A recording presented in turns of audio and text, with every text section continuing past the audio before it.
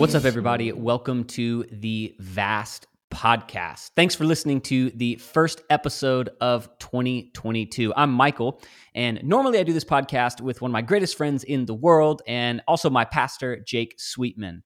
This week, Jake is busy doing the important work of the Lord, and so he left me alone to pontificate on the internet all by myself. So he'll be back next week, but not to worry, this isn't an episode of just me talking into the void. I'm really excited because today I get to talk to one of my friends and honestly one of the smartest guys I know, Tyler Prieb. Tyler is the founder of Missional Labs out of New York City, where they are shaping the future of mission. Missional Labs is a venture lab for the global church. Their community helps missional leaders build courageous ministries and movements for the future through missional innovation and design. They exist to advance the people and ideas shaping the future of mission. And so this is Tyler's first time on the podcast, but it's also cool because it's our first crossover episode. So for those of you who may not know, late last year, we launched our second podcast called Kings and Priests, where myself and Dean Sweetman, the founder and CEO of Tithely, talk kingdom entrepreneurship, tech, and business. So we talk macro and micro trends. We hash out business ideas. We talk about how believers should approach work and building and launching businesses. We also interview founders, investors, and entrepreneurs. So if you're into that kind of thing, again, that is the Kings and Priests podcast, and you can find that anywhere you get your podcast. This interview with Tyler will be on that podcast feed as well, and I will link to it in the show notes. So before we jump into the conversation with Tyler, if you're digging the podcast, do us a huge favor and leave us a rating or a comment wherever you are listening to this episode. Also do us a favor and subscribe. It really does a lot to help us spread the word. So, okay, that is enough from me. Let's jump into my conversation with Tyler Prieb about missional innovation, design thinking, and living a missional life.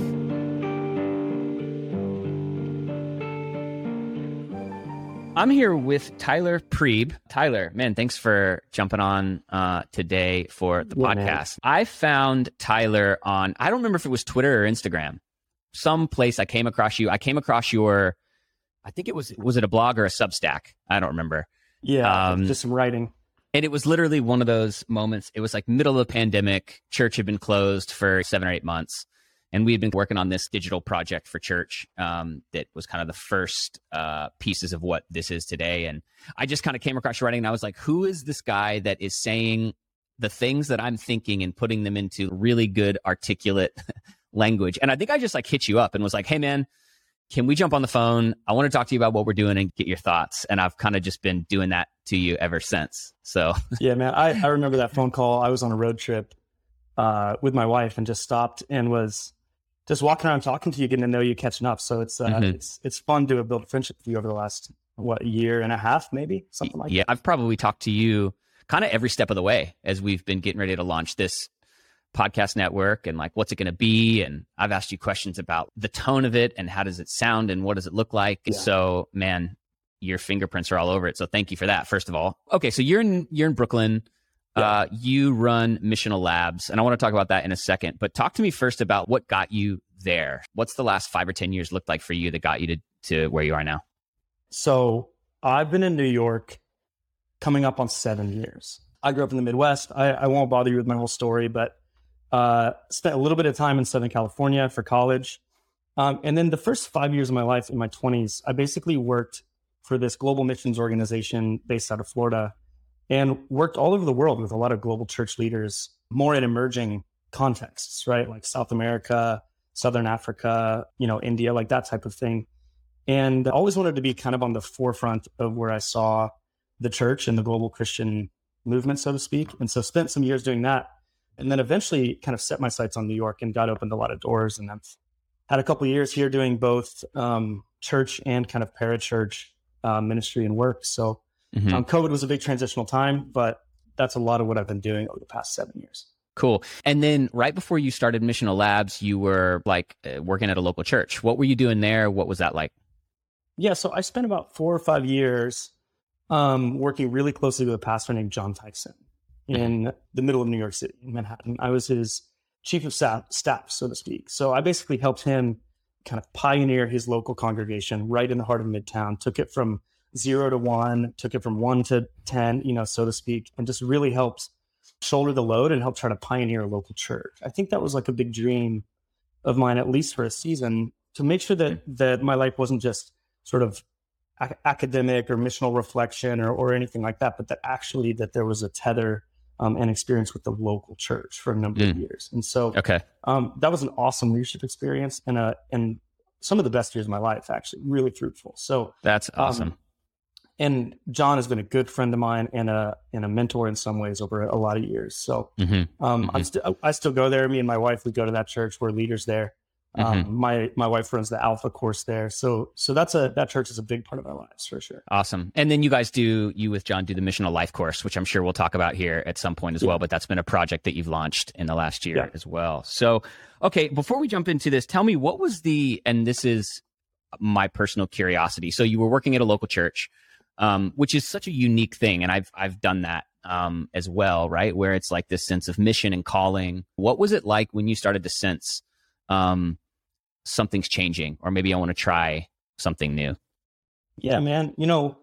There's a lot of backstory and context to this, but basically for me in my life, I've always felt two things very strongly. One is that I have a specific vocational call to the kingdom of God. Like I have a call to like advance the mission of God in the world. And I also feel very strongly from a very early age that I'm not a pastor. I'm not a pastor of a local congregation. And it's taken the better part of the last 10 or 12 years of my life to unpack and understand those two categories and to not feel alone in those two categories in some ways. And so I've always been looking for maybe the role models or the categories or the language or whatever to understand that. And so there's a lot of language to understand that. Alan Hirsch, who's a pretty recent missiological writer, talks a lot about the apostolic function. And he says that, whatever your theological beliefs about the traditional apostles in scripture versus modern day empowered apostles or whatever, he says that the apostolic function is a gift from the Holy Spirit for the church. And the tension, or the reason that there's tension, is that that function pushes the church outwards. It's part of what pushes it forwards. It's part of what says the church needs to go reach places it hasn't been yet. And the typical shepherding teaching function, which he would say is constituent of a lot of the church in North America, is primarily focused on local congregational care, community building, discipleship. And so there's a lot of this language when you really start to look at it of pioneering versus settlers, of there's language of sodalities and modalities, this idea of ways of organizing people that are primarily focused on local family-oriented ways of relating versus more pioneering, strategic, kind of growth-oriented ways of relating. And so I always basically found myself as having this really strong entrepreneurial instinct, but not really knowing how to apply that in the context of the church and in the context of mission, which was essentially my world. And maybe to put one more modifier on that for the conversation is it also felt like a lot of the, let's call them global missions environments, the agencies and the mobilization groups and the networks and all this stuff, it really felt like those were kind of remnants of almost a post-war boomer kind of paradigm. And so in the meantime, I'm having this like missional entrepreneurial impulse in me as I grow through my 20s and into my 30s. But at the same time, the global missions movement, at least in the West, seemed to be kind of weakening and declining. And so it kind of left me like a little homeless in some ways. And I had to sort of chart my own course, if that makes sense. So that's maybe how I would like articulate some of that.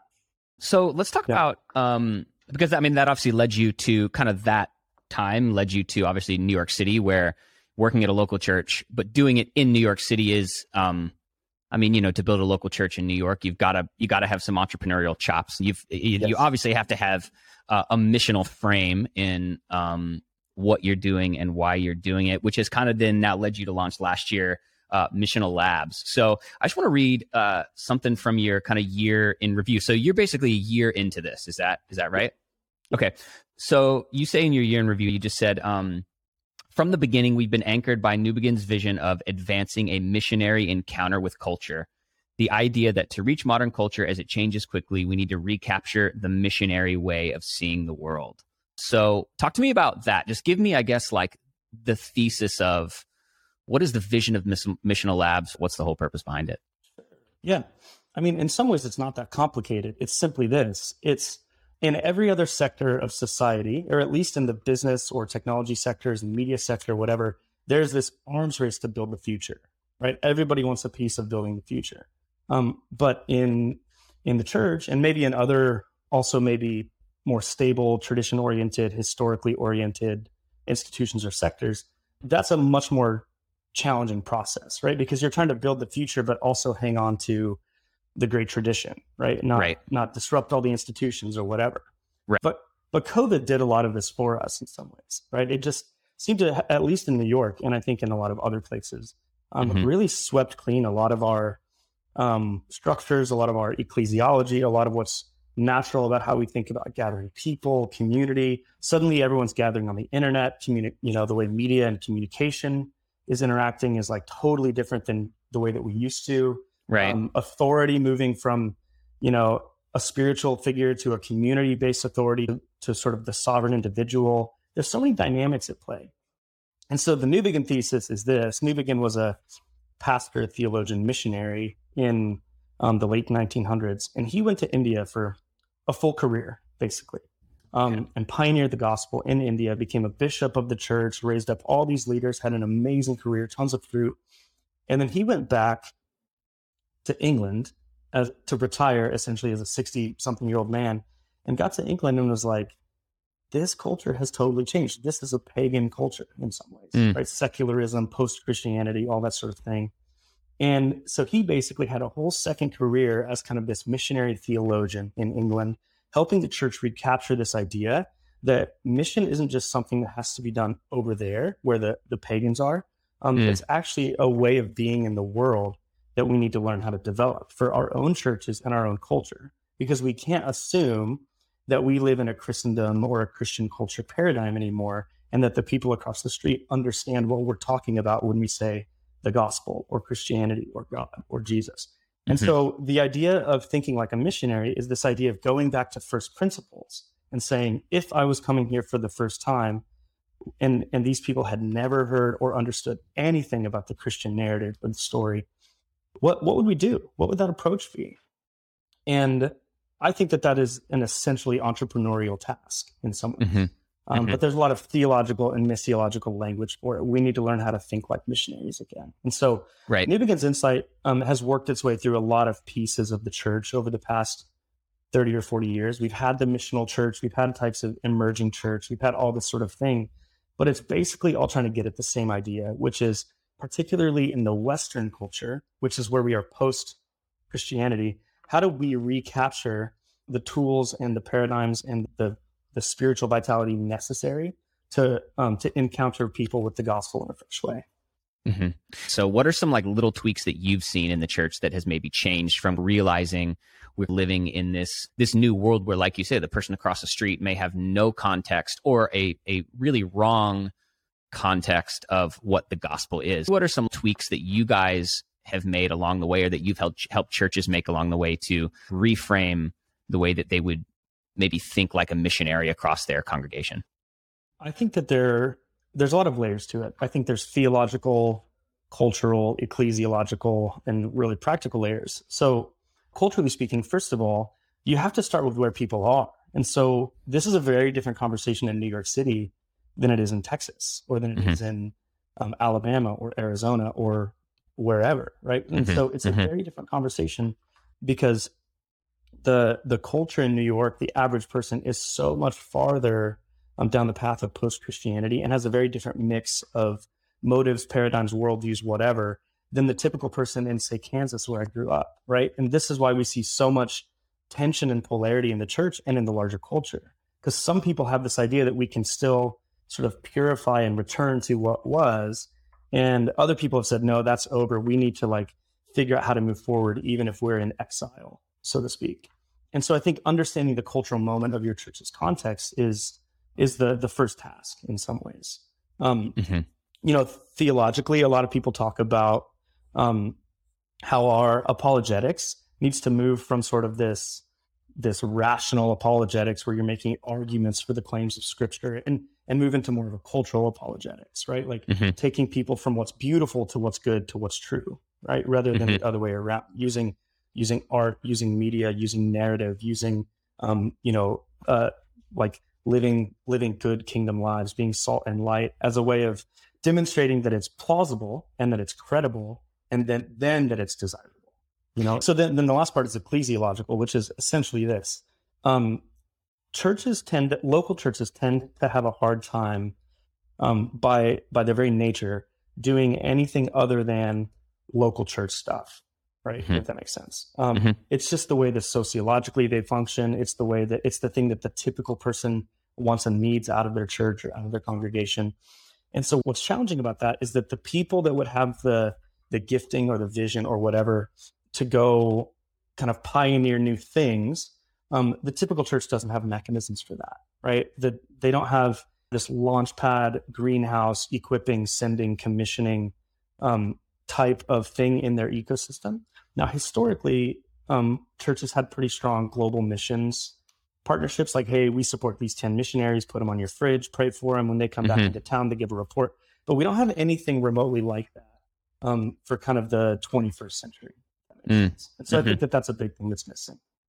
Got it. I mean, there's a lot to this idea, but this is where, it's actually not the job of the shepherd of the local flock to go be the Navy SEAL, right? To go be the pioneer. Like it's not their job. And so what is their job is to create space and blessing and empowerment for those things to kind of pop up in the ecosystem of their congregation, right? And so it's having a vision for it and having the ability to empower the missionary pipeline or launch pad or whatever, because there's people in the congregation that have the heart or the vision or whatever, but there's no pathway. I want to actually go a bit deeper into that, because I think you bring up a really interesting point, and that is that the church should act as just like fruitful ground to create space to develop and empower those kinds of leaders. What do you think, at least, what would you say the characteristics of a pastor or senior leader who is aware of these kinds of giftings and people in their church? What does it look like in a local community perspective for a pastor to say, I'm behind this, I'm supporting it, and I want to make, space and room for it?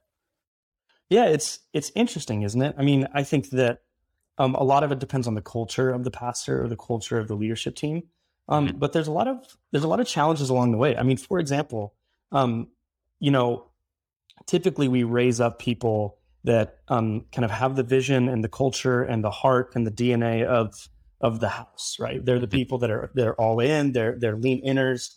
But at the same time, it's ironic to me or funny that a lot of the people that are most missional, meaning they're actually out in the world, in the private sector, the public sector, the arts, the whatever, oftentimes are people that don't actually have the margin or capacity to be, 20 hours a week in church programming, so to speak. And so part of what the pastor has to be able to do is to recognize that and to continue to see and acknowledge and bless the people that are mature, that are empowered, that are living missionally, even if they aren't necessarily like in the room at every activity all the time. Right. Able to serve on every team every week. Yeah, it's an interesting thing for sure. I mean, I really found that. I was like, New York has a lot of really talented people. And it's like, I just always wrestled with this idea of, don't build your leaders just on whoever kind of shows up to your volunteer nights necessarily. Like, make sure you are able to widen the frame a little bit on the people that are on Broadway, in Goldman Sachs, working at Google, like doing all this stuff, and make sure that you're investing in them as well. And that was actually a big part of where the Missional Life course came from, for what it's worth. Yeah, no, I love that. Talk to me quickly about this idea, this theme of finding missional leverage. Yeah, well, okay. The first caveat that I obviously have to say is that Jesus did not operate from a typical strategic paradigm, right? He wasn't in Rome. He was in Jerusalem. Like, he had a very upside down ethic and logic. And so I think that is something that has to be said first, right? Is that this isn't just up and to the right, maximum efficiency, whatever. That said, I think that when you are looking at the structures of the church and the structures of the kingdom from a macro perspective, you begin to develop kind of a thesis or a hypothesis about where to kind of pull the levers and where to push your energy, which piece of the wall to build, so to speak. And there's other versions of this, right? Like Tim Keller is famously known for saying, we need to plant churches in global cities. And here's why. Global cities have disproportionate cultural influence. Church plants are better at evangelism and mission than larger churches are. Like, he had all this rationale. And so one of the things that has really guided me is to say, okay, what does missiological leverage look like? If you have to make economic trade-offs, so to speak, about where to put time, energy, and resources, where do you put it? How do you begin to think about that?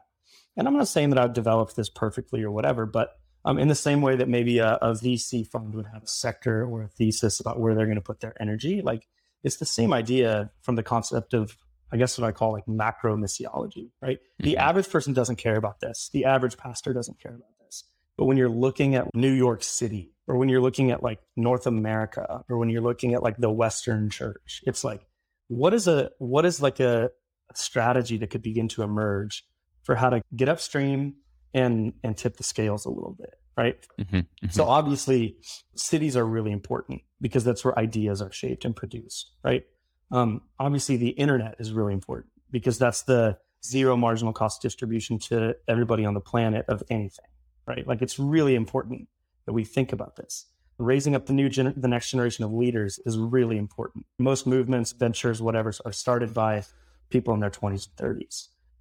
Helping existing or mature movements, denominations, networks, nonprofits, charities, whatever, figure out how to leverage the resources that they've accumulated for the future, not just for the past. Like, that's really important, right? And so you begin to sketch out some of these different lanes of strategic thought, right?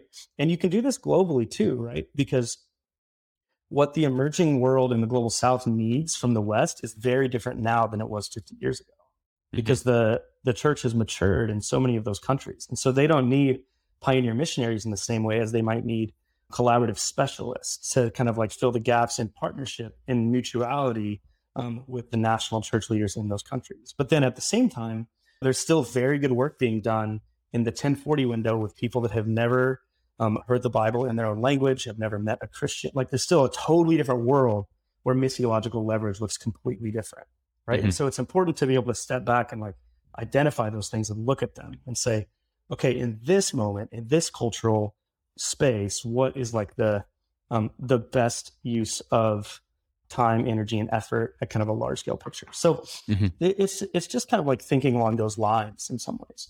And it kind of leads to your idea of being a design-minded leader, right? So obviously one thing leads to the next. Talk to me about the concept of being a design-minded leader. Yeah. Okay. So in my early 20s, I had a couple mentors that I knew in the context of where I worked that were obsessed with design thinking. And so this was 2010, 2011, 2012. And I'd never heard of it. And I was like, what is this? But, design thinking is essentially a creative and innovation methodology. It's a way of thought. It's a way of blending kind of art and science, kind of creative and business all together. Apple probably is the most popular fruit of kind of a design ethic. And design thinking has moved its way as a discipline, kind of this interdisciplinary way of seeing the world and viewing the world, from, computer science and technology into kind of product development, product strategy, into business strategy. Now there's design as a service. There's design for nonprofits, and there's IDEO and every other organization like them. And so the point is how do you bottle up the magic of innovation, right? But here's the thing: is that the church has asked this question for a long time as well, and it's the question of contextualization, right? It's the question of how do we translate the gospel so that it is comprehensible, plausible, desirable, makes sense, powerful, like among a person or group of people. And so part of what I studied and tried to write about was that the design process that we see in business and increasingly in the social sector actually has a lot of points of connectivity with the Christian task of contextualization. And so what we need to do is use and borrow some of the tools of design thinking fill them with the kingdom imagination, and then equip leaders to be able to build the future and to build adaptive organizations and to respond quickly in times of change, right? And so I guess the argument is that design thinking is a critical skill for the Christian leaders of the future. And it's part of what's going to help us kind of reimagine how to reach modern culture, because so much of it is built on the empathy, human-centered, getting up close to incarnational principle, like all that sort of stuff that is the foundations of design thinking has so many strong echoes in what good missional practice looks like. What are some ways that churches, because I mean, you have worked with various churches to implement some of this into the way they think and plan and build their church. What are some practical applications of that? Well, so here's the thing. There's a big difference between theory and practice, right?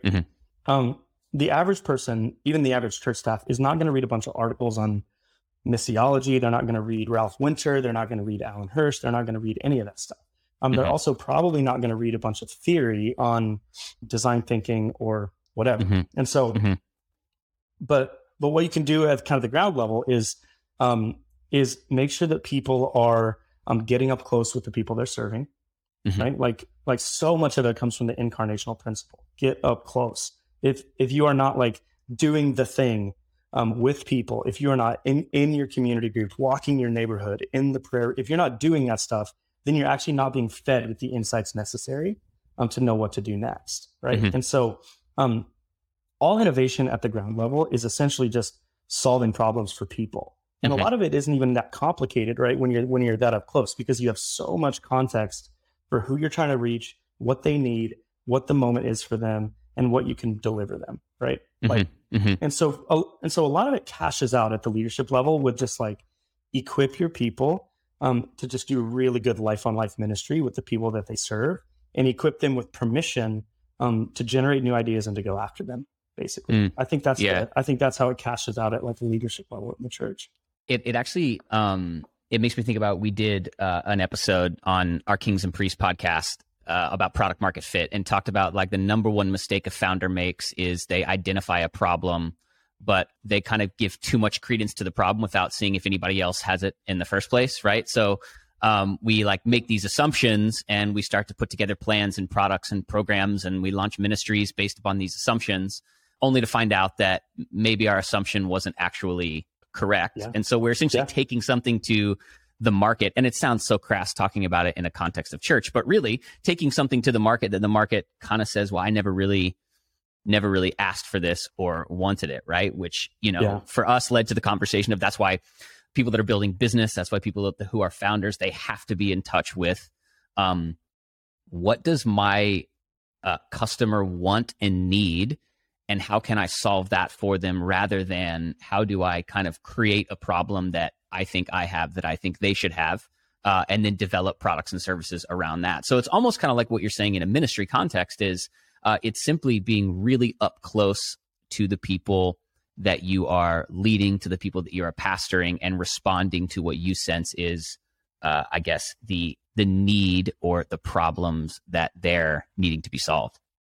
Yeah, I mean, so preaching is probably the most obvious, familiar kind of arena for contextualization, right? A good pastor who's preaching needs to know both how to articulate with simplicity, clarity, and power the ideas that they're trying to get across. They also need to be able to stand up and confront the cultural idolatries and the limiters and blockers and the things that are actually like keeping people from spiritual health and from fruit.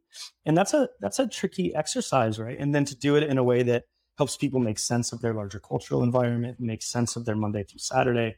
It's a tricky task, right? And so a good pastor has to saturate themselves in both the lives of their people and the culture and the sort of cultural context where they are, and so many other things. And product market fit is a really powerful paradigm for thinking about all this. Like, how do you do product market fit between, the person of Jesus, the good news of the gospel, the story of the kingdom, and a secular person in New York City? Like that is a design challenge. And here's the thing, is that we're also in the transformation business. So this isn't just giving them what they want. Right. It's giving them something that maybe they don't want, but in a way that makes sense to them. Yeah. And that's a good point, because in some ways, missional ministry is revealing to someone a problem they may have that they don't know that they had. right? It's not just about giving people what they want. That's actually that's actually merges towards syncretism. And it's not just standing in Times Square with a sign saying the world's going to go to hell, right? Like that's irrelevance. The Christ and culture synthesis is in the middle, and it's an art form. Yeah, I love that. Talk to me about, and I think this is a great way to transition into kind of this missional life idea. So, you kind of have this, and this isn't new, right?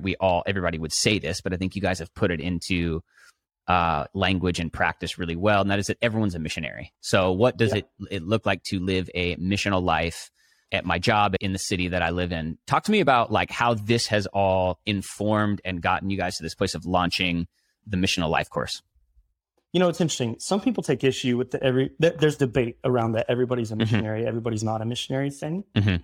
For a lot of obvious reasons. You don't want to kind of water down what it means to be an actual sort of pioneering missionary or whatever. Right. But nevertheless, the New Testament talks about how we are all called to be ambassadors of the kingdom, right? We are all called to live Christian lives in public. We are all called to close the gap between our private faith and our public lives. And this is tough in a secular kind of moment, because part of what secularism does is says you can be religious in private, right? Essentially. And so this is part of what makes it a challenge, and part of why it's a huge discipleship frontier for people. So it's one thing to equip people for, private prayer lives. It's one thing to equip people for kind of private spirituality, personal devotion. And a lot of that even becomes sort of project self, but it all lives inside of this personal bubble, right? It's not going to offend anybody. It's not going to confront or come up in conflict with sort of the public square or the common good or whatever. And so how do you equip people to think like ambassadors of the kingdom and to close the gap between maybe fear, lack of equipping, personal brokenness, all that cultural kind of things that confuse, like how do you close the gap between that and, the stories of New Testament kind of like faith on fire in the public world that we see in Scripture? How do we close that gap, right? And the core belief is that the average person actually wants to do that. They just don't know how, right? And so part of what John and I sort of woke up to is we don't actually see a lot of resources that really equip the average person to follow Jesus in public, right? And to really make sense of how the kingdom and the narrative of what God is doing in the world actually connects to their everyday life. The average person spends most of their life on their work and on their relationships. Maybe throw some hobbies in, right?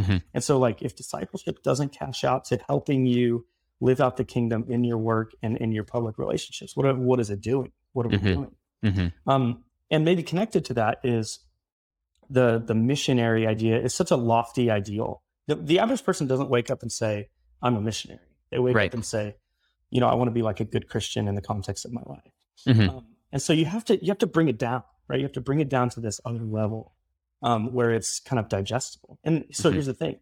You see this in the arena of prayer. You see this in the arena of personal formation. There's this idea of how do we break this down to the atomic level, to habits, to practices, to disciplines, to rhythms? How do we do contemplative prayer, intercessory prayer, disciplines of fasting, disciplines of scripture, disciplines of solitude, like all this sort of thing?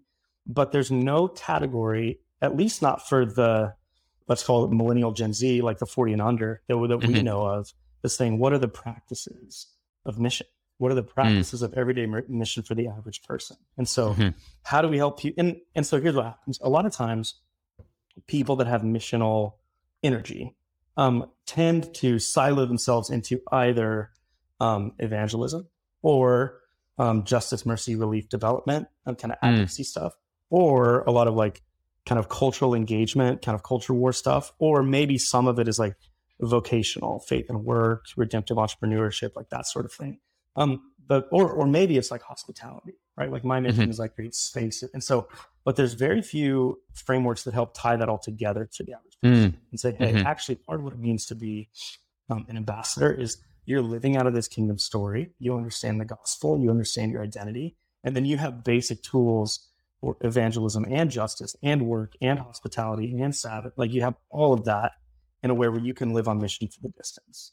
And so that's what we tried to create, basically 10-part digital course. We run it at our church. It's born disproportional leadership fruit in our community because I think it's like a core thing that people are trying to figure out is how do I actually not just like cower backwards, but how do I live this out in Right. the world so that I don't have to have this duality, this duplicity in my life, so that I can be a more integrated person.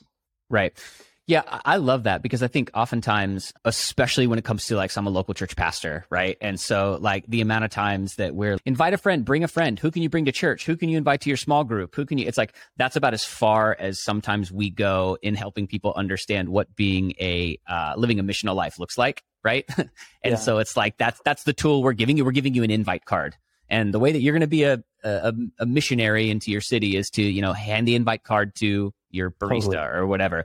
And nothing is wrong with that. I mean, that's all great. But I often think as a pastor, I find myself going, man, are people getting this on, like you said, an atomic level? Are they understanding what it means to live a missional life anywhere they find themselves? And one of the things I thought that was really cool that you guys shared on that Zoom was in developing this course, you kind of like did some experimentation and testing, right? So you sort of had a little cohort of people get together. You kind of like worked this out in real time. You had them actually go out into their lives and jobs and then kind of report back, almost like R&D in a way. Yeah, I mean, it's evolved through the cycles or whatever. The first go around was basically to solve that original point I made, which is we saw all these amazingly talented kingdom godly people out on the edges of our church, and we just wanted to find a way to bring them in and like make sure that they felt seen, sanctioned, blessed, and okay, now go live your life. Here's some tools, right? So that was the initial genesis of it, and that created a ton of leadership fruit, because what the people on the edges what they want is to basically for the leadership to say, we see you, we sanction you, go live your life, right? Let me know if you do anything, right? That's what that's where it started. So to stop you there, when you say kind of those leadership folks on the edges, who were they? Were they people that worked, in the creative space? So you mentioned Broadway. Who were those people? Literally, a guy who's like a mid-level executive at Google, super busy job. Another guy running a global nonprofit, serving kids all over Africa. Someone on Broadway, somebody that's a fashion designer. Like, these people are doing real stuff. You know what I mean? And so it's like, hey, come to our church's leader day on Saturday. It's like, maybe they'll come, maybe they won't. But it's not because they don't care. It's because they're actually doing the thing that we want them to be doing, and so obviously you have to have times of discipleship and refreshment for those people. Yeah. But you don't ever want to make them feel like they're second-class citizens in the community for doing the thing that they're meant to be doing out in the world. Right. Right. That betrays our theology in some ways. Yeah. So that's so fascinating. And you guys you said that you saw some real leadership fruit from that, in a sense of just these people going, oh, wait, okay, you see me, you affirm what I'm doing, and you want to help resource me to do it even better. Yeah. And, another big part of this, and we've done this imperfectly, but I have vision for doing this better, is just the disproportionate impact of stories on a community or a culture. So if you tell 3 or 4 or 5 like well thought out stories of what somebody's doing out in the world, 98% of your church has no idea that they're doing that, right? But what that story can do in the culture is inject imagination, possibility, permission, so much of that stuff. And so you have to have just this idea of like feeding the bright spots back into the community as a way of like shaping imagination, saying what's possible. Obviously, like, it's so much easier on an organization to say, these are our 3 programs, these are our rhythms, this is our 1, 2, 3, 4 pathway. And the way to like win and get closer to the center is to like perfectly run the playbook of the 1, 2, 3, 4 pathway or whatever. But that's at that point, what are you building? Yeah, all you're building is kind of a copycat system. It's a factory, Right. Whereas I think the organic metaphors of cultivating and empowering and blossoming and bearing fruit are way better, And so, we have people that try stuff all the time. Someone's running a kind of a hospitality dinner thing on the side. Or someone's running like a coffee meetup every week or whatever. And part of the job of the center of any network is to harvest the fruit on the edges and kind of like promote it, if that makes sense. And instead of saying, no, don't do that because this is the agenda here in the middle, if that makes sense. Right. Man, that's so cool. And that's a course that anybody can get now, right? There's it's been out for less than a year. We're we're kind of beta testing it. We're piloting it right now. There's probably 50 to 80 churches around the world that we're connected to or whatever that are testing it out. And we're just trying to see if it'll go anywhere. I don't know. Cool. So, okay. So, Missional Labs, you do sort of this missional training. You've got this course, ministry design, consulting, resources. Talk to me about it, which is I'm excited about because I'm actually going to be a part of this initial, I guess, is this the beta venture incubation of Missional Labs? Talk to me about that. Where did that vision come from? What's the goal? And what do you kind of hope to see from that? Yeah, I mean, I guess it comes from a couple places. And it is a total beta. We're just trying to figure it out. But it comes from a couple places. One is this vision of churches needing to be like greenhouses. There needs to be this space where new ideas can emerge and be supported and launched outside the typical structures of local churches, right? Mm-hmm. And in ages past, when denominations were kind of the centers of power for a lot of churches, this was even more the case. Now there's a lot more of kind of an open market, free for all in a lot of church planting and mission or whatever. But just this idea of like there needs to be these incubators that stand very specifically in the kind of consciously in the like kingdom, mission, gospel, like pioneering work, and help people like activate their dreams and their passions around that. I mean, part of what happened is that the entire social sector, all of nonprofits, all of charities, all of that, if you take it back 300 years, those were all basically originated as voluntary societies that were created by Christians that couldn't figure out how to do their objectives in the context of a local community. So they just had to build these larger societies, right? And you've seen this in history through the Jesuits, the Franciscans, the Benedictines. There's always these like secondary orders that kind of exist for the sake of kind of cultivating and generating fruit and new things for the sake of mission. Mm-hmm. And so I think also, so you have that. And then you have secondarily, a lot of the entrepreneurial ecosystems that have emerged over the past 20 to 30 years, mixed with kind of the movement towards a more creative, information-based economy. It's never been easier to be an entrepreneur. It's never been easier to start something. The surface area for new ideas is bigger than it's ever been in the world. That's only going to increase and accelerate with everything that's happening on the frontiers of the internet and the creative economy and all of that sort of thing. And so we need to harness some of that entrepreneurial energy and fill it with kingdom imagination, right? Like that's my whole thing. And here's the thing that's missing. So there are, I think, pretty good examples of let's call them Christian-based business incubators or business accelerators. But there aren't really ones that basically fit that space of what's traditionally called sodalities, right? Like church adjacent, parachurch, like organizations that are trying to tackle problems in evangelism, discipleship, Christian education, cultural engagement, leadership development, and trying to say, hey, I've got some vision and some ideas.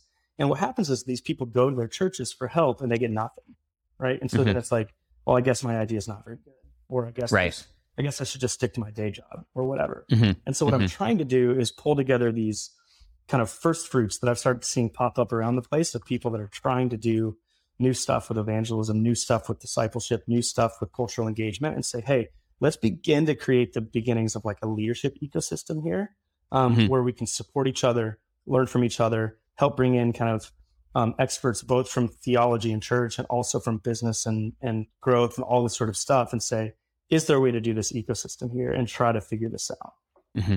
So we're just going to try and see what happens. And who are the kinds of people that are involved in kind of this initial one? What are some of the projects, even just generally, that they're working on to give people an idea of, if something they're working on would fit in this? Yeah, I mean, there's a few different new media projects figuring out how do you translate the gospel into modern culture through different forms of media. There's kind of digital evangelism projects. There's a guy that's trying to do kind of an underground network of kind of men in New York City to kind of like go after Jesus together, but kind of the next generation. There's I'm trying to think. There's all kind of people running kind of like small local businesses, coffee house, but they're very specifically kind of kingdom missional. So it's, I mean, in some ways, I'm just pulling from kind of my web a little bit. But like you can't ever something can be small and still be really potent if the model is interesting and you tell the story right. Absolutely. Yeah. And so to me, it's more about like who has like kind of what seems to be kind of God-given vision. And how can, and part of why it's an incubator rather than an accelerator is that you have to create space earlier in the process for people to figure it out. You know, you can't just say, oh, unless you already have a thing, I'm not going to help you. You have to create space to say, I see what you're going after, and let's help give shape to the idea. Yeah, I love that. We need to find a faith-based like crypto project to throw in there. You know, we need to have don't get me started on that, man. That's a whole other conversation. Who's working on an NFT project that can jump in on the Missional Labs incubator? Yeah, I don't really know anyone, man, but the space that is going to be really interesting, just as maybe a topic for another time, is going to be DAOs, is going to basically be decentralized autonomous organizations, because this is what churches are through history. They're networks, they're movements, they're collectives of people that go after an objective together. And so I think that there's going to be a lot of kind of missional DAOs of various types. I think churches are always 5 to 10 to 20 years behind on all this stuff. So it's going to take a minute, but it's going to happen, right? Like it's going to like new forms of governance, new forms of community, new types of orders that aren't geographically organized, they're digitally organized. Like that's happening and will continue to happen for sure. Yeah, I was talking to somebody about that the other day. What a DAO will like practically look like in the context of, you know, Christianity and faith. And I think it'll be interesting because it'll hit up against a lot of that like church authority hierarchy. It'll just be interesting to see what direction that takes, because in a local church setting, you know, to go tell some senior pastor that the future of church is the DAO. And it probably is and isn't, right? Like every major force has sort of a reaction and counter reaction. But nevertheless, the seminal book, I think it was written 15 or 20 years ago now, was called The Sovereign Individual, right? And this was the book that basically articulated where this is all going. And in many ways has been very prescient. And so I think that what leaders do need to get their heads around is, what does missiology look like? What does community look like? What does discipleship look like? What does authority and discipline look like? What does all that look like when you basically have kind of a boundaryless, permissionless world of sovereign individuals, right? And what is a counterculture? What's the prophetic countercultural to that? Like, but we have to reckon with that idea in the same way that universities, nation states, cities, companies, like everybody's going to have to reckon with that idea. Yeah. Well, man, Tyler, this has been amazing. Thank you for taking the time to jump on. Where can people find you online? Missionallabs.co is probably the easiest way to just kind of find the central hub of whatever I'm doing. And I have a personal website. I don't update it that much, tylerprieb.com. I'm the only Tyler Prieb out there. So Instagram, Twitter, it's all there. Perfect. Amazing, man. Thank you. Yeah, man. Dude, thank you. It's so fun to talk to you. Yeah, man. We'll do it again for sure. Okay, see you.